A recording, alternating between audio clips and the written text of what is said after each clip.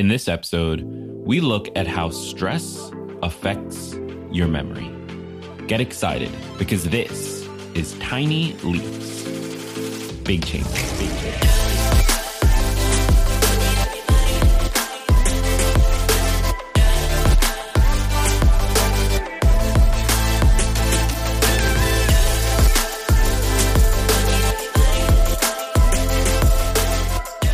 Welcome to another episode of Tiny Leaps, Big Changes, where I share simple research-backed strategies you can use to get more out of your life. My name is Greg Clunis, and one thing that's always been a topic of discussion is the question around memory. How does it work? How is it something that we're able to create memories of the past? And how is it that we go about remembering the future?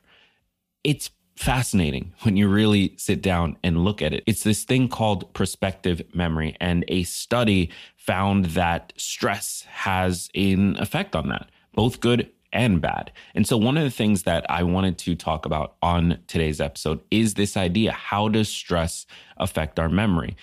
Specifically, how does it affect our ability to remember what needs to be done, our ability to stay focused on the future tasks ahead of us, the future events ahead of us, the things that we know we need to be doing? And this is a fascinating question when we look at our personal development, because it brings into focus questions around, well, if we are constantly stressed out, if we're holding ourselves to too high a standard, if we're putting pressure on ourselves, is that helpful or hurtful?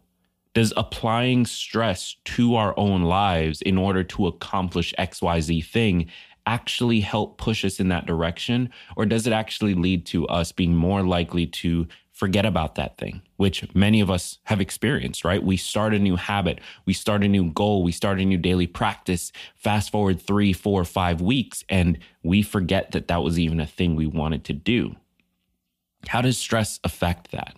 This is the question of today's episode, and I think it's going to be an incredible one to go through. So as usual, we're going to look at what the study had to say. We're going to summarize it, and then we're going to have just sort of an open discussion about what that could mean for our own lives and how we can use this information to improve our own lives and our goals. So this should be super good. But before we go into it, I want to take a moment to thank today's sponsors. Now, as you know, our sponsors are the reason that I'm able to keep doing this show for free at such a high level of quality. So if you hear something you like, definitely check them out. I recommend every product that I feature on this show. And for those of you who are sick of the sponsors, I get it. I really honestly do. And I don't blame you. You do have an option to listen to this episode ad-free by joining TLBC Plus. You can listen to this episode and all future episodes ad-free. Just head over to tlbc.co/join. All right, let's thank today's sponsors. Today's sponsor is, well, me. So here's a cool thing. I built an app. Yeah, like a real app. Seriously. See, I've been hosting this podcast for the last 5.5 years. And in that time, you've consistently told me that there are 2 things you need in order to change your life, in order to create the change that you're looking for. Number 1, accountability. You need to be consistent with the things that you're doing. And number 2 is actionable advice. Knowing what to do, how to do it, so on and so forth. And that's why I created an app to give you exactly that. When you join, you'll be matched with an accountability group of 2 other like-minded people with similar goals to help each other stay accountable, find the right path forward, and create real results in your lives. You'll be able to hold video calls, check in with each other, set your goals, and even build your daily task list right from the app. Think of it like a project management tool, but for your personal life and your personal goals, designed to help you take more action every day and really start to see the progress that you're looking for. Sounds cool, right? But I'm not going to tell you the name yet, because the app is not public. It will not be made public until January, but signups are now open for initial beta users. Being a beta user is free, and as a user, you'll get early access to start using the app immediately in exchange for your feedback. Basically, you get to see what I've spent the last 9 months building for you, and you get to tell me exactly how you want it to be. It's kind of a good deal. Learn more or apply for the beta by going to tlbc.co/beta. That's tlbc.co/beta. tlbc.co/beta. Let's get into the show. So Martina Peifke and Catherine Glienk, and I apologize because I know I pronounced at least one of those names incorrectly, but they published a paper in 2017 titled "The Effects of Stress on Prospective Memory, a Systematic Review," where they look at the effects of stress on what's called prospective memory. Now, prospective memory is defined as, quote, the ability to remember to carry out intended actions in the future. So basically, your prospective memory is what allows you to remember that you need to pick up your kid from their soccer game at 5 p.m., right? Or that you need to get to school by this time in order to get on the pickup line and grab your kid. Or it's what allows you to remember, hey, I need milk. I need to stop and pick up milk on the way home from work today.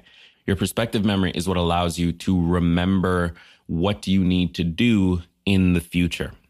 And this is true for all kinds of future things, whether you have a big presentation at work that you're a little bit stressed out for, a little bit anxious for, or you, again, just need to pick up milk on the way home. This prospective memory gives you the ability to create that memory around doing a thing in the future.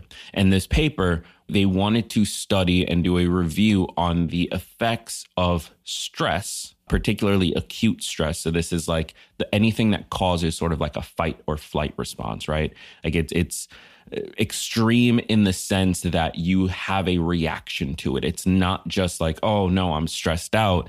It's, this is a bad situation, I need to get out. Like that's the response that they're looking at. How does that affect our prospective memory? How does that affect our ability to remember those future things and hold on to those future things? And it's actually really interesting what they found. So I'm going to read a direct quote here. Quote, the present review demonstrates that a short acute stressor may have enhancing effects on prospective memory in healthy humans, depending on the characteristics of the stressor and the type of prospective memory.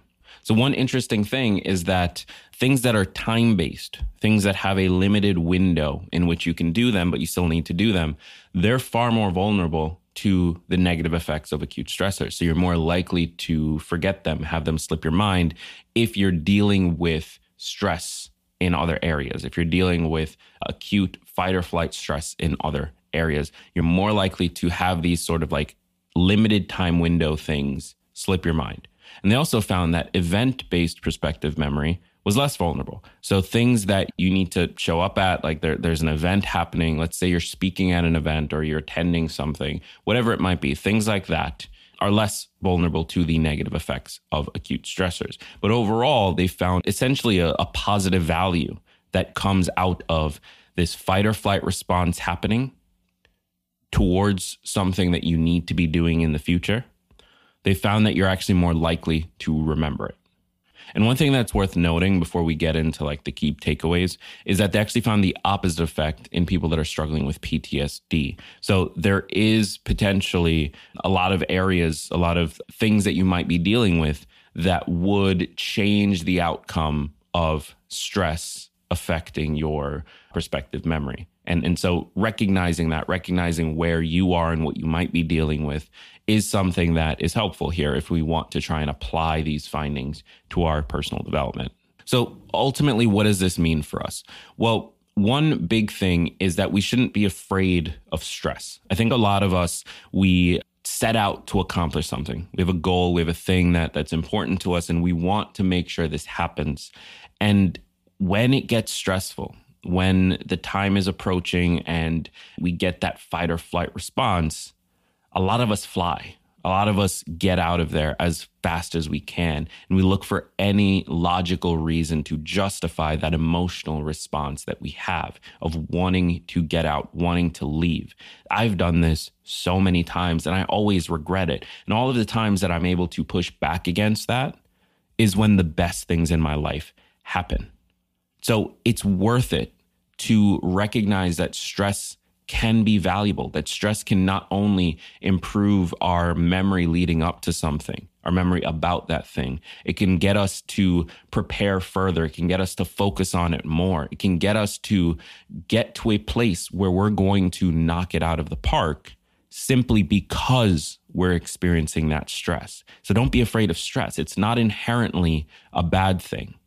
At the end of the day, stress can be beneficial to us in the right circumstances. This study specifically looked at prospective memory, but their findings do make me wonder what other areas of our performance, what other areas of our lives is stress actually adding value to? Is stress actually a positive thing? Because if it can be positive in this specific scenario, it makes me think that there must be other areas where it can also be positive. That's something that I think is worth exploring and worth remembering when we start to feel stressed and want to sort of run away from the things that we're dealing with. So maybe there's an argument for stress to be a superpower, for putting ourselves under pressure to be a superpower. Obviously, to a certain extent. I'm not sitting here trying to argue that you should be putting so much pressure on yourself that you crack. But if stress and pressure can increase performance, then maybe there is some value in finding the right balance of taking on goals and tasks and things that are just over your head, things that allow you to stretch, things that allow you to run up against that wall where you feel like you're just not good enough, and find a way to punch through, find a way to push yourself past it, to climb over it, whatever your means of getting by is.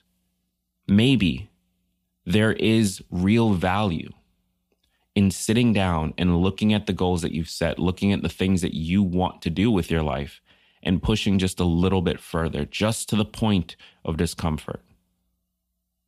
And this is something that I recently experienced in my life as well. I mentioned during the ad that I spent the last 9 months building an app.